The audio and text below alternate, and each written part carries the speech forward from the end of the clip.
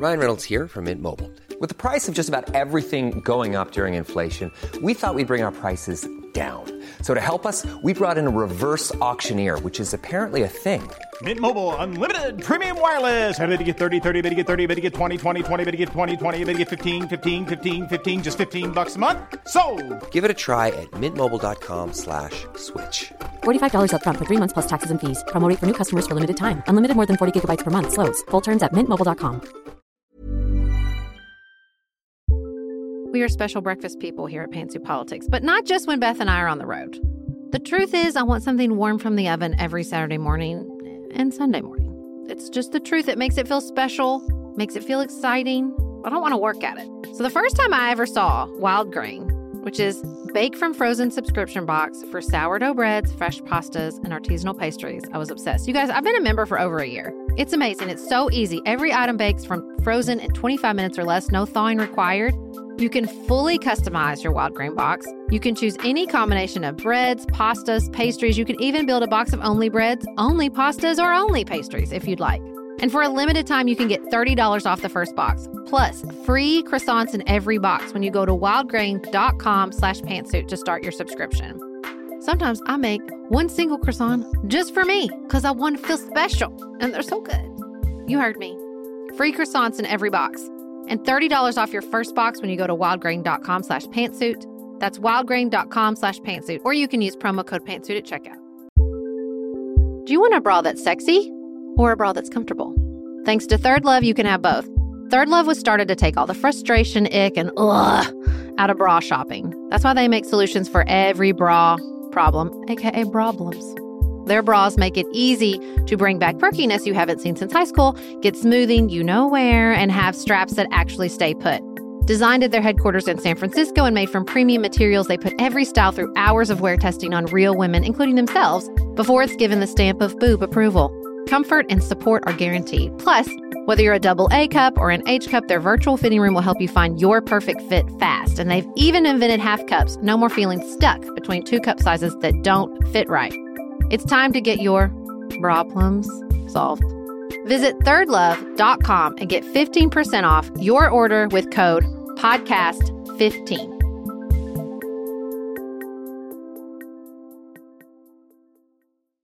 In total, the court produced 213 pages of writing about this decision. I read them all today. And what I took from this case alongside the New York gun case is that we have here a court that is so deeply split on what they exist to do that it's hard for me to imagine what comes next.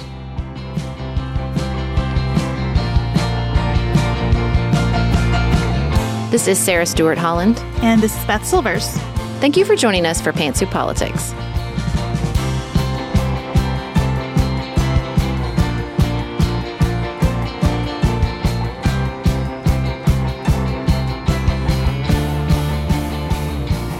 Hello, everyone. This is a special episode of Pantsuit Politics. It's hard to use the word special about it, but we felt it was important to show up in your podcast feed outside of our normal episodes because we process the news here. We think through what the headlines mean to us as individuals. And today we had one of the most significant developments in American life since we started the podcast. In our over 7 years, we've confronted some very difficult subjects, and today is among the most difficult that we have confronted. As you probably know by now, the Supreme Court, in its opinion Dobbs versus Jackson's Women's Health Organization, has unambiguously overturned Roe versus Wade, Planned Parenthood versus Casey, and eliminated any constitutional right to abortion services whatsoever. And so, Sarah, we're just sitting down together to try to walk through our understanding of these decisions and what they mean. Even though most of us knew this was coming because of the leaked opinion that came out several weeks ago, it still took my breath away. I think every day that the Supreme Court came out and didn't release the decision, I told myself, maybe Roberts convinced somebody on the edge to step back. Maybe they're going to do something different. And so when the decision came out and they took back an individual right granted by the Supreme Court and assured by the Constitution for the first time in our country's history. I felt it in every part of my body. I had an adrenaline rush for about 2 hours. I was shaky. I kept crying. It just felt like I'd been thrown off the edge of a cliff. I think I shared your hope that the time that passed between the leak of the draft opinion from Alito and the time that this decision was released would change something. And I sort of expected with the Dobbs case, which involves a Mississippi law that prohibits abortion after 15 weeks. I expected with this case something similar to my expectation in the case about New York's gun law that came out this week too, that the court would chip away instead of wholly reject. And so my hope was that we would get the best case scenario to me, knowing this court, was to get a decision that said Mississippi could prohibit abortion after 15 weeks, but that left some right to abortion in place, which is what Chief Justice Roberts advocates for in his concurring opinion. He concurs in the judgment only, not in the majority analysis. Instead, we have now 5 justices of the Supreme Court unapologetically, proudly, comparing themselves to the court that decided Brown versus Board of Education unanimously, saying that Roe versus Wade was a profound legal wrong and that they are undoing that profound legal wrong. I think this court has shown itself to be unlike any other court. They have removed any remaining belief for a significant proportion of the country. And I think even people who agree with this decision would be hard-pressed to justify it based on anything other than the shifting politics of the court. The dissent at one point cites one of the Mississippi legislators who said, well, we knew the court changed and this was our chance. And that's where this decision comes from. The court changed. The court got new members, 3 of which from a twice impeached president who lost the popular vote. And that's where this decision came from. And that is why it is horrific and I think a moment in history where we will look back and say, that was it. Like, that was the moment that the Supreme Court, as we understood it, ceased to exist. Because they have shredded any idea of neutrality or legitimacy based on the institution itself and have revealed the body to be nothing more than one more political branch of our government. Only it's a political branch unaccountable to the people. And so we have a political branch now telling us that we interpret through the Constitution, through history. Doesn't matter if it's a history written by men only. That doesn't matter. It doesn't matter that it's a history written by people who were slave owners.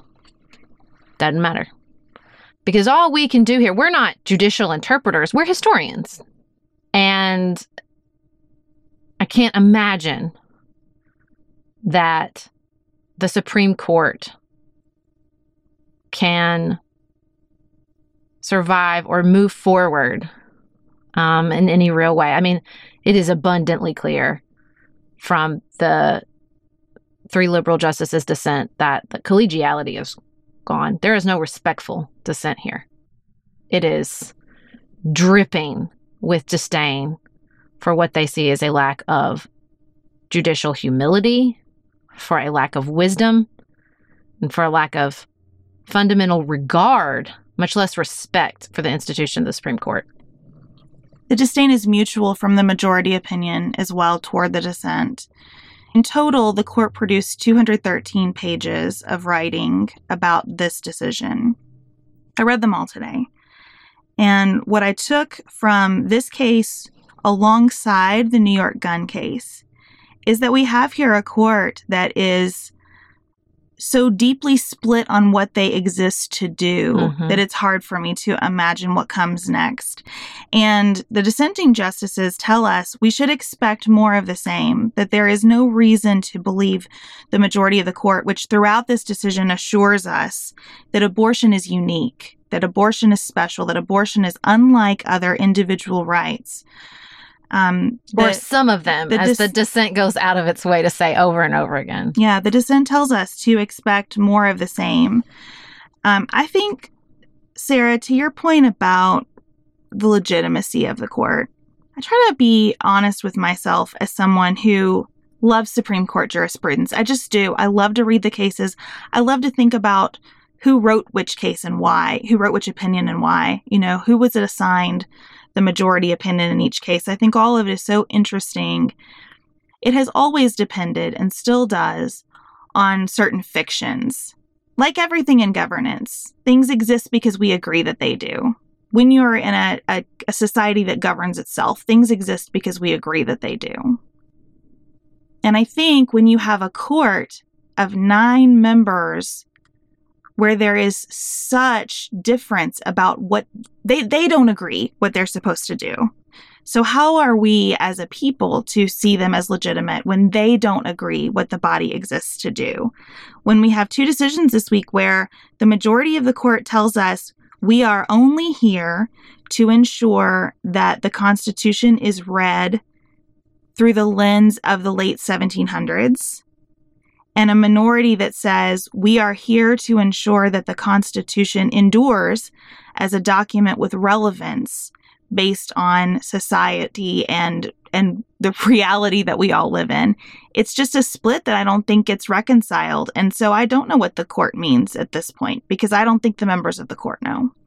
Well, I think there's 2 things. I just want to say the majority opinion goes out of its way to say this applies to abortion, but Clarence Thomas goes out of his way to say we should also overturn the right to contraception, same-sex marriage, and gay sex. So I just want to be abundantly clear. He says pretty explicitly that we should also overturn the constitutional right to those, meaning you could live in a state that criminalizes birth control and gay sex. So I just cannot emphasize that enough, that this is the beginning.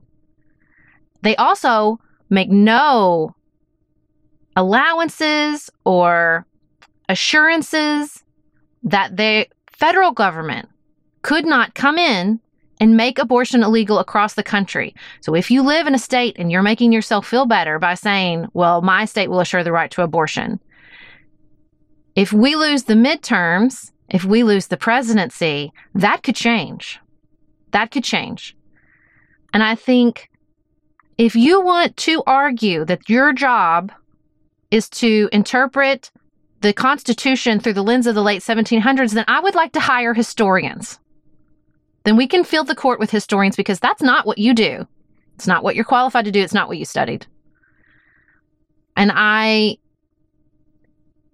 think that the idea, again, that we should, in 2022, base all of our decision-making on the thought processes of people who owned slaves, who believed women had no legal rights, who didn't have electricity, is so beyond my comprehension. I'm not saying it's irrelevant, but to argue that that is the only factor we should consider is,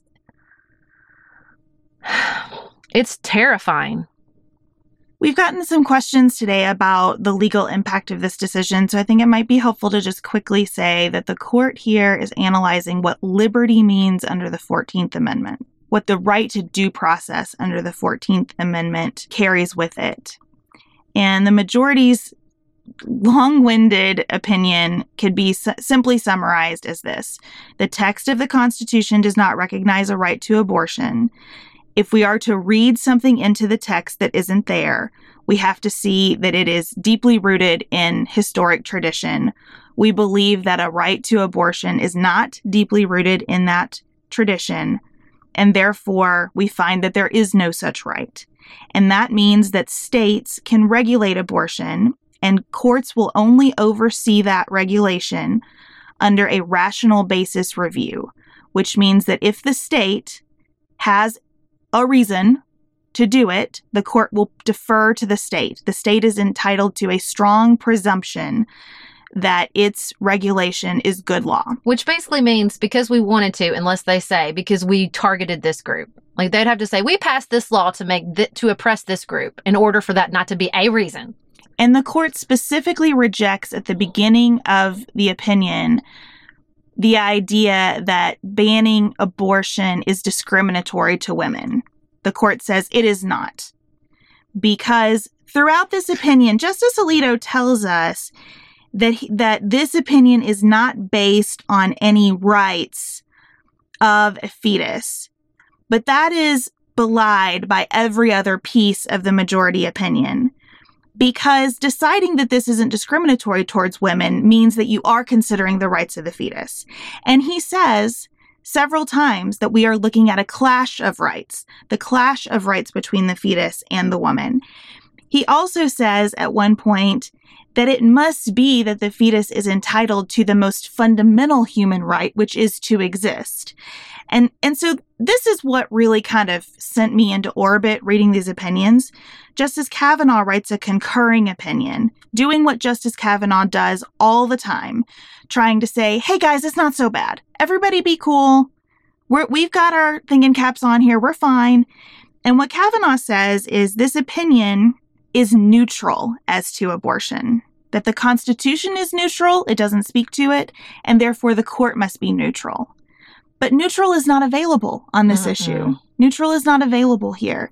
And Alito doesn't pretend to be neutral. It is clear that he believes that an unborn being has rights that are at least equivalent, if not more so, to the rights carried by the mother carrying that being. Yeah, the dissent has this great line where they say, the point of all these examples is that when it comes to the rights, the court does not act neutrally when it leaves everything up to the states. Rather, the court acts neutrally when it protects the right against all comers. I mean, I don't think it will feel neutral to people to pass over a state line and have your individual freedoms restricted. It's not going to feel neutral. It doesn't feel neutral now. And so I think that the ways in which these 6 people twist themselves in knots to make themselves feel better about what they have done here, or completely ignore the pragmatic reality of what they have done here, which I think is the most upsetting part to me, the suffering that will come from this decision is breathtaking. The line in the dissent that I cannot stop thinking about is pretty early, and they say, a state can thus transform what, when freely undertaken, is a wonder, into what, when forced, may be a nightmare. And I just think that's it, right? Because this is such a profound thing. Because it holds the ability, a pregnancy, to create life and to cause incredible harm and death. This is a fragile, powerful moment in an individual's life. And to give something that these people say all the time is clunky and bad in so many different ways, the state itself, the power to interfere in that fragile and powerful moment in a person's life, is so wrong. Another question that we've been receiving is what effect this will have. And Sarah was mentioning the cases Griswold about contraception, Obergefell about same-sex marriage, Lawrence versus Texas about the right to engage in private consensual sexual behavior. Alito tells us, along with the majority, we aren't touching those opinions. And he tells us that over and over and over again. Promise. Is it sort of like the way that they all stood in front of the Senate and met with senators and assured themselves that they believed in the precedent and they wouldn't touch that either? Well, that's exactly where I was going to go, that you you read this opinion and it's just an inescapable conclusion that several of these justices lied in front of the country in their confirmation hearings. So it's difficult to trust their assurances on this point. And again, the differentiator that Alito finds between abortion and those other intimate private matters is that abortion involves the life of a fetus. And that is his differentiator. So I mention this because you made the point, Sarah, that the federal government could criminalize abortion at a federal level. I wonder, though, if this court would permit the federal government to find a right to abortion at the federal level, because I think Alito is so clear about the fact that there is a person on the other side of this equation entitled to some rights. You know, he disclaims that as the basis of the opinion, but it is the basis of the opinion. And so I'm not so sure that if Congress codified Roe, it would stand in front of this court. Well, because they're not operating from any clear respect for precedent. It's what they think is right. That's what they're doing. It's what they think is right. And even with lifetime appointments, the Supreme Court will change. So I guess if somebody else gets in there and they think something different is right, then it'll change again. And if somebody else gets in and they think it's right, it'll change again. That's why we have stare decisis, because there's no stability, there's no trust in the system. It feels fundamentally related to what's happening on the January 6th hearings. It feels like another attack on the rule of law, that the laws apply until a person with enough power decides they don't anymore. And that's what this feels like. It feels like, well, we finally got the numbers on our side, and so the rules are going to change for millions and millions of people. And that creates that sense of instability, distrust, frustration, lawlessness. So my point on when we were discussing the gun control case on More to Say, when you attack the rule of law and act surprised by lawlessness and violence, I don't have a lot of words of comfort for you, because I'm not sure what you thought was going to happen. If you're looking for a very quick salon quality, but not salon priced manicure, Olive & June has you covered. We've talked about Olive & June's Mani system before. It has everything that you need for a professional manicure in one box. Salon grade tools, your choice of 6 polishes. Those polishes are going to last you for 7 days or more. The cost breaks down to about $2 a manicure. Olive & June also has press-ons if you want. What I love, though, is that Olive & June each season is coming out with new colors, and I just got a set of spring and summer colors in quick dry polish. And they say this dries in about a minute. It seemed dry to me in about 30 seconds. It was not kidding about being quick dry. I also love the light colors in this set. There is a huge range. My favorite one is called Kitten. It's like a pinkish gray. The quick dry polish gives you full coverage in 1 or 2 coats. It lasts for more than 5 days, and it is offered in more than 40 cruelty-free and vegan polishes. Olive & June just understands what's happening in our lives, that we need to move quickly, but we want to look great and feel great and have fun in the process. Visit oliveandjune.com/pantsuit for 20% off your first system. That's oliveandjune.com/pantsuit for 20% off your first Mani system.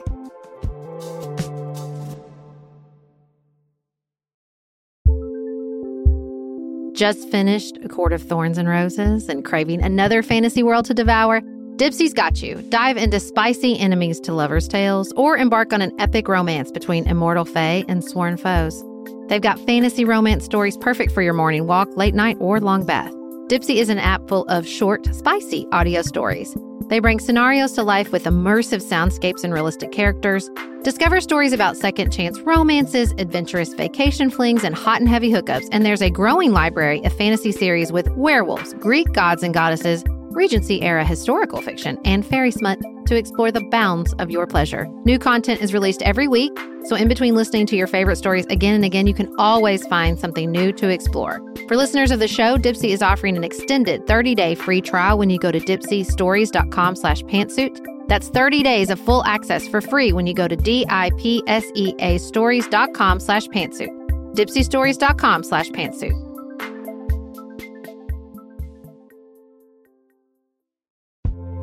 This show is sponsored by BetterHelp. Can I get something off my chest?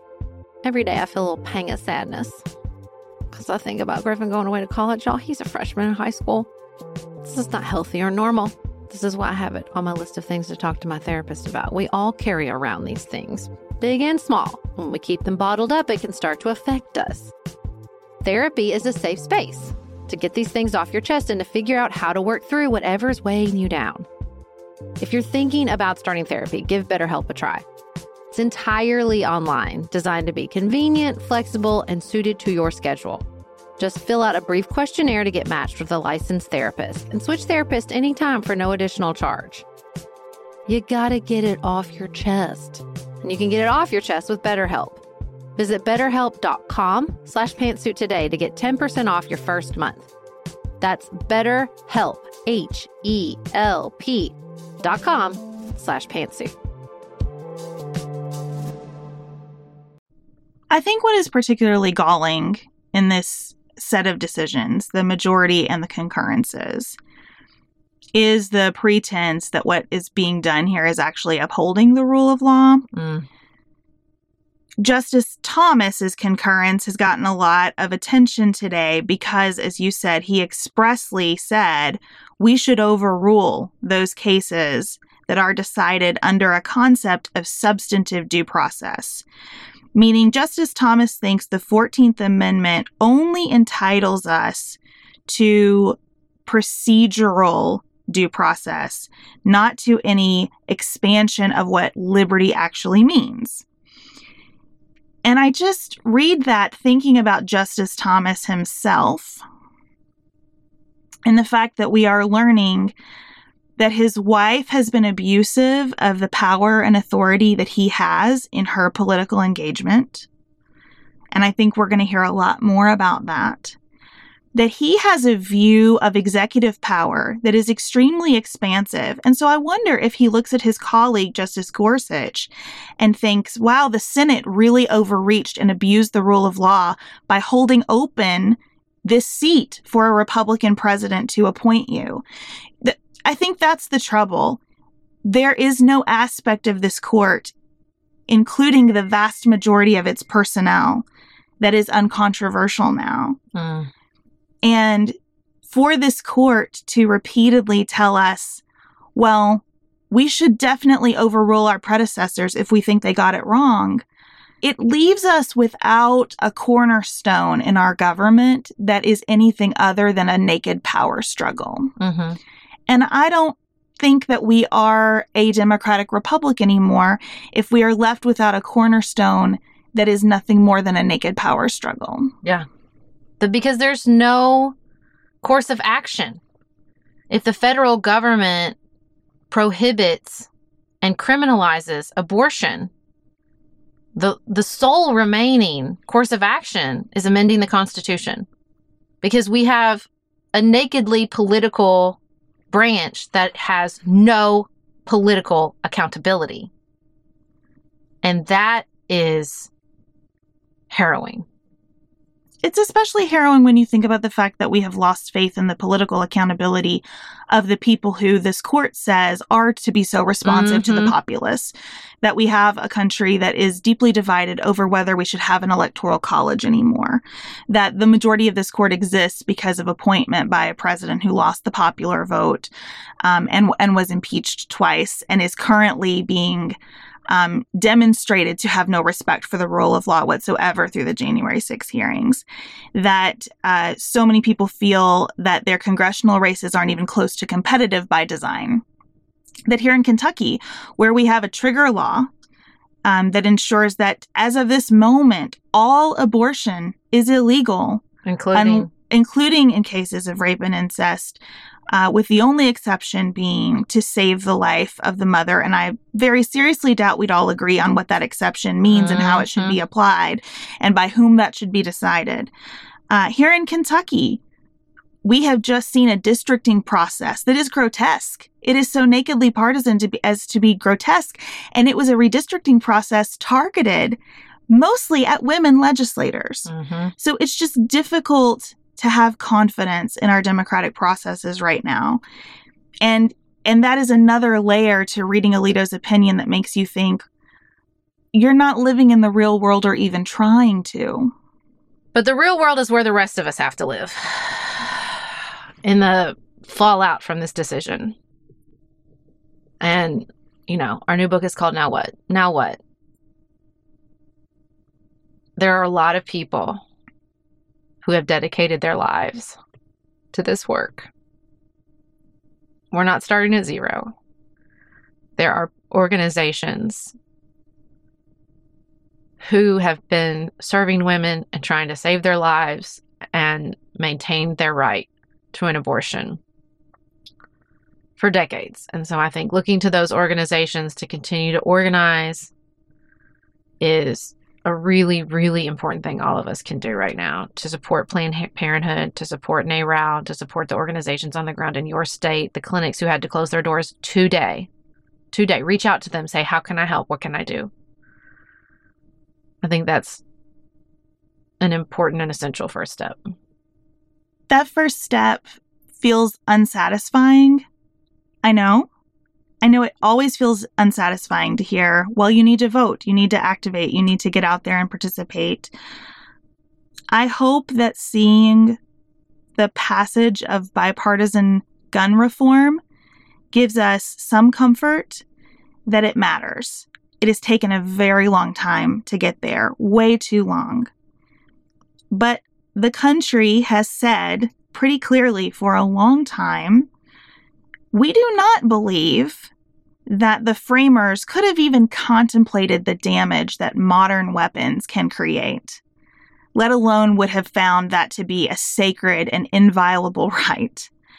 And we are getting some movement on that. It is not enough movement, in my personal opinion, but it is something. The process is slow, it is cumbersome, but it manages to work itself out. I've been thinking a lot today about what happened to the membership of Congress after Justice Clarence Thomas was confirmed, and the number of women who said, this is enough, and we will have greater representation in the United States Congress from now on. That wasn't enough either, but it was meaningful progress, and we can build on that now. I hope that we can view this as not just an ending, but as a beginning as well of a new era when women's participation in politics makes it inconceivable that we never had the Equal Rights Amendment. Like, we must pass the Equal Rights Amendment in response to this. Ratify it. It must be done, especially as you read the language of Justice Thomas's concurrence. It must be done. So that activation is not immediate, but it is impactful, it is important, it is necessary. Since this newly constituted and restless court has asked us all to spend so much time with the words of the framers, I keep thinking about, we hold these truths to be self-evident. It's so beautiful. It sounds like a hymn. And I think at this moment, I just realized that they're so rarely self-evident to all of us. It's such a promise, but it's such hard, impossible work. And I think it's tempting to think that once those truths are assured to us, that they are permanent. And I think the hard and difficult lesson we're all learning today is that even in the United States of America, they are not. Democracy is impossibly hard and also our best option. And so the work is to continue to campaign and vote and persuade and influence and tell your stories, and to keep trying to make the truths that seem so obvious and self-evident to some of us available to the rest of us.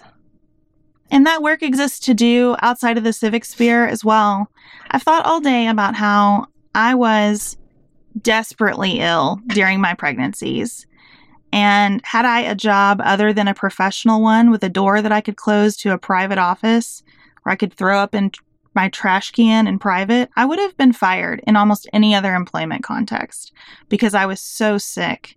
It really diminished my ability to work. And so in the private sector, there are many, many spaces for us to stand up and say, we are going to help each other through this. And it's encouraging to see corporate action already falling into place to help us through this. My favorite part of the dissent speaks to how individual action is important.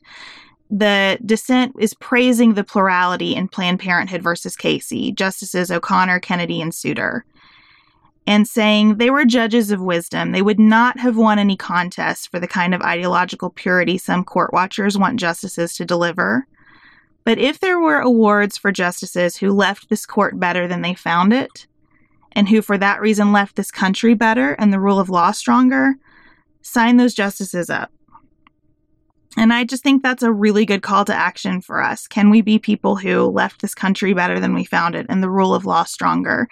And between the January 6th hearings and these decisions, there is a lot of room for us to answer that call. And it's always important to remember that answering that call will just involve a lot of heartbreak. There is no way around the heartbreak of today. And there will be more heartbreak to come. I have no doubt about that. As I sat in my car when I first got the news of the decision, Angels from Montgomery was playing. And there's that great moment in the song where Bonnie Raitt sings, "To believe in this living is just a hard way to go." And I thought, well, what a song for this moment. It's just a hard way to go.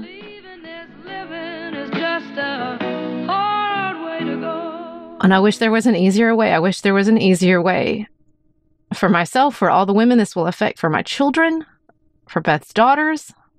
And I have to feel that heartbreak. And we all have to feel that heartbreak. That's just part of the process. We just can't let the heartbreak turn to despair, because despair isolates us and separates us and tells us there's nothing we can do for each other now or in the future. And that is not true. That is not true. Yeah, I don't really know what it is that we're doing here as humans, or what rules should govern what it is that we're doing here. I just know that in the course of my life, I am better off the more I respect other people's knowledge and understanding of what a good life looks like for them, instead of trying to impose my view of what a good life looks like on the people around me. That's why it strikes me as so sad that today we had a right erased, and that there is celebration of the erasure of that right. That feels really hard to me, that there is celebration of a decision that will be applied in contexts that the celebrators have never confronted or contemplated. That lands really hard for me. And I have a lot of anger in me right now at these justices, because I believe the justices have contemplated those circumstances and decided that it's worth it anyway. And so I'm pretty mad about that. But I have to remember that for me, inviting hatred of the justices is just deciding to swallow a poison pill that will only hurt me. I have to remember that I believe that people should serve this country and be safe in their role serving the country, even when they're doing abhorrent things. And that the justices, as angry as I feel toward them, represent a lot of my fellow Americans who I have to figure out a way forward with now. And so I'm trying to keep a measure of softness, even though I feel pretty hardened in my reaction to this opinion. It's a tough place to be, and I don't think that I've figured out how to be there wholly, but I'm trying to stay connected with myself and what I know about what we're doing here, because that's the only way I know how to kind of grapple with something that so significantly shifts everything I learned in law school and most of what I have come to believe about what liberty stands for. I feel no softness towards the conservative majority. And I think we have to face the reality that we are past the point in this country where we're expressing concerns for our institutions. The stress on our institutions portion of the conversation is over. Our institutions are crumbling under the weight of change, the rapidity of change, the complexity of change facing our country, and the processes and the systems and the people we have put in positions of power to deal with that change are not up for the task. They are not up for the task.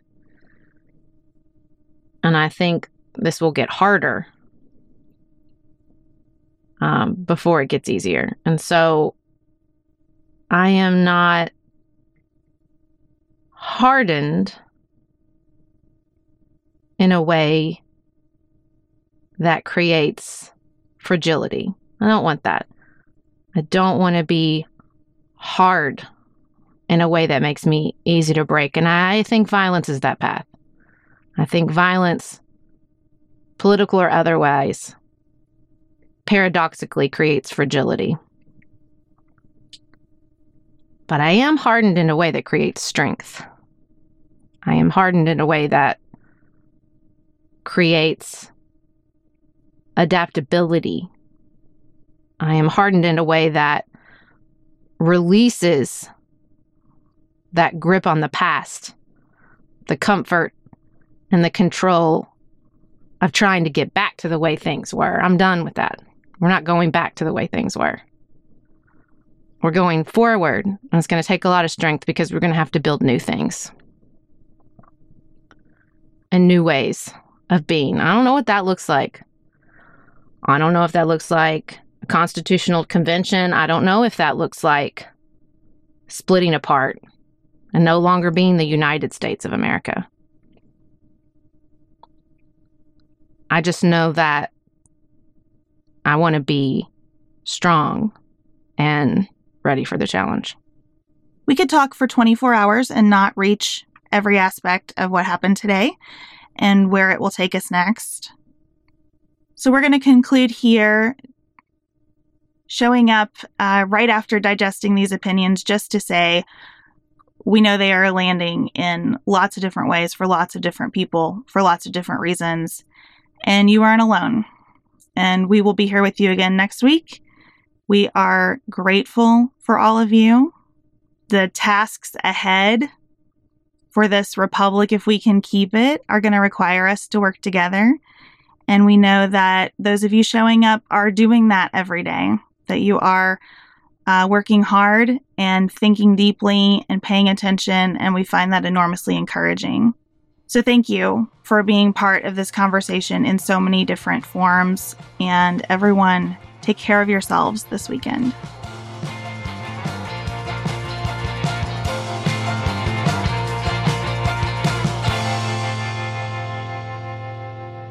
Pantsuit Politics is produced by Studio D Podcast Production. Elise Knapp is our managing director. Maggie Penton is our community engagement manager. Dante Lima is the composer and performer of our theme music. Our show is listener-supported. Special thanks to our executive producers: Martha Brunitsky, Allie Edwards, Janice Elliott, Sarah Greenup, Julie Haller, Helen Handley, Tiffany Hassler, Emily Holiday, Katie Johnson, Katina Zuganellis-Kasling, Barry Kaufman, Molly Kors, The Creeps, Lori Ladow, Lily McClure, Emily Neasley, The Hutchins, Tawny Peterson, Tracy Putoff, Sarah Ralph, Jeremy Sequoia, Katie Steigers, Karen True, Annika Uvaline, Nick and Elisa Valelli, Catherine Vollmer, Amy Whited, Jeff Davis, Melinda Johnston, Ashley Thompson, Michelle Wood, Joshua Allen, Morgan McHugh, Nicole Berkless, Paula Bremer, and Tim Miller. Sarah and I have talked many times about our desire to age as gracefully as possible, and skincare is a huge piece of that. I spend a lot of time and money thinking about my skin, and I have added Ritual to my routine, which just gives me a lot of comfort. Ritual is here for us. They have created a wrinkle support skin supplement and conducted clinical studies, so we know it's working. They're taking the guesswork out of skincare. Ritual Hyacera is one of several Ritual products that I love. I take the daily multivitamin, I take a probiotic, and Hyacera is that once daily skincare supplement that is clinically proven to reduce wrinkles and fine lines and increase skin smoothness in 90 days. I recently met a friend for the first time in person as opposed to online, and we were discussing the fact that I am 43, and she said, "I cannot believe how young you look." And I thought, thank you, Ritual, for that. Start Hyacera to help minimize wrinkles without compromising on clean science. Hyacera from Ritual is a clinically proven skin supplement you can actually trust. Get 25% off your first month for a limited time at ritual.com/pantsuit. Start Ritual or add Hyacera to your subscription today. That's ritual.com/pantsuit for 25% off.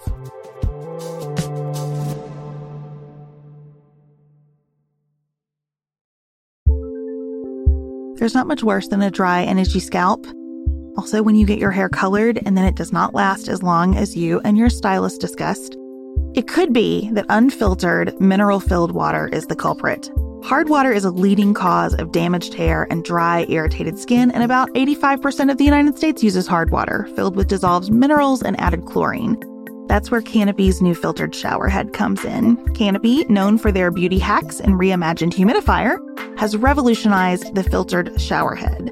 Dermatologists recommended this unique 3-stage filtration system greatly reduces contaminants and odors in your shower water, leaving you with healthy hair and glowing skin. Best of all, the Canopy filtered shower head is hassle-free. Installation is a breeze, and its unique quick-release filter replacement feature allows for seamless filter replacement unlike any others on the market. Go to getcanopy.co to save $25 on your Canopy filtered shower head purchase today with Canopy's hassle-free filter subscription. Even better, our listeners can use code PANTSUIT at checkout to save an additional 10% off your Canopy purchase. Hurry, your hair and skin will thank you.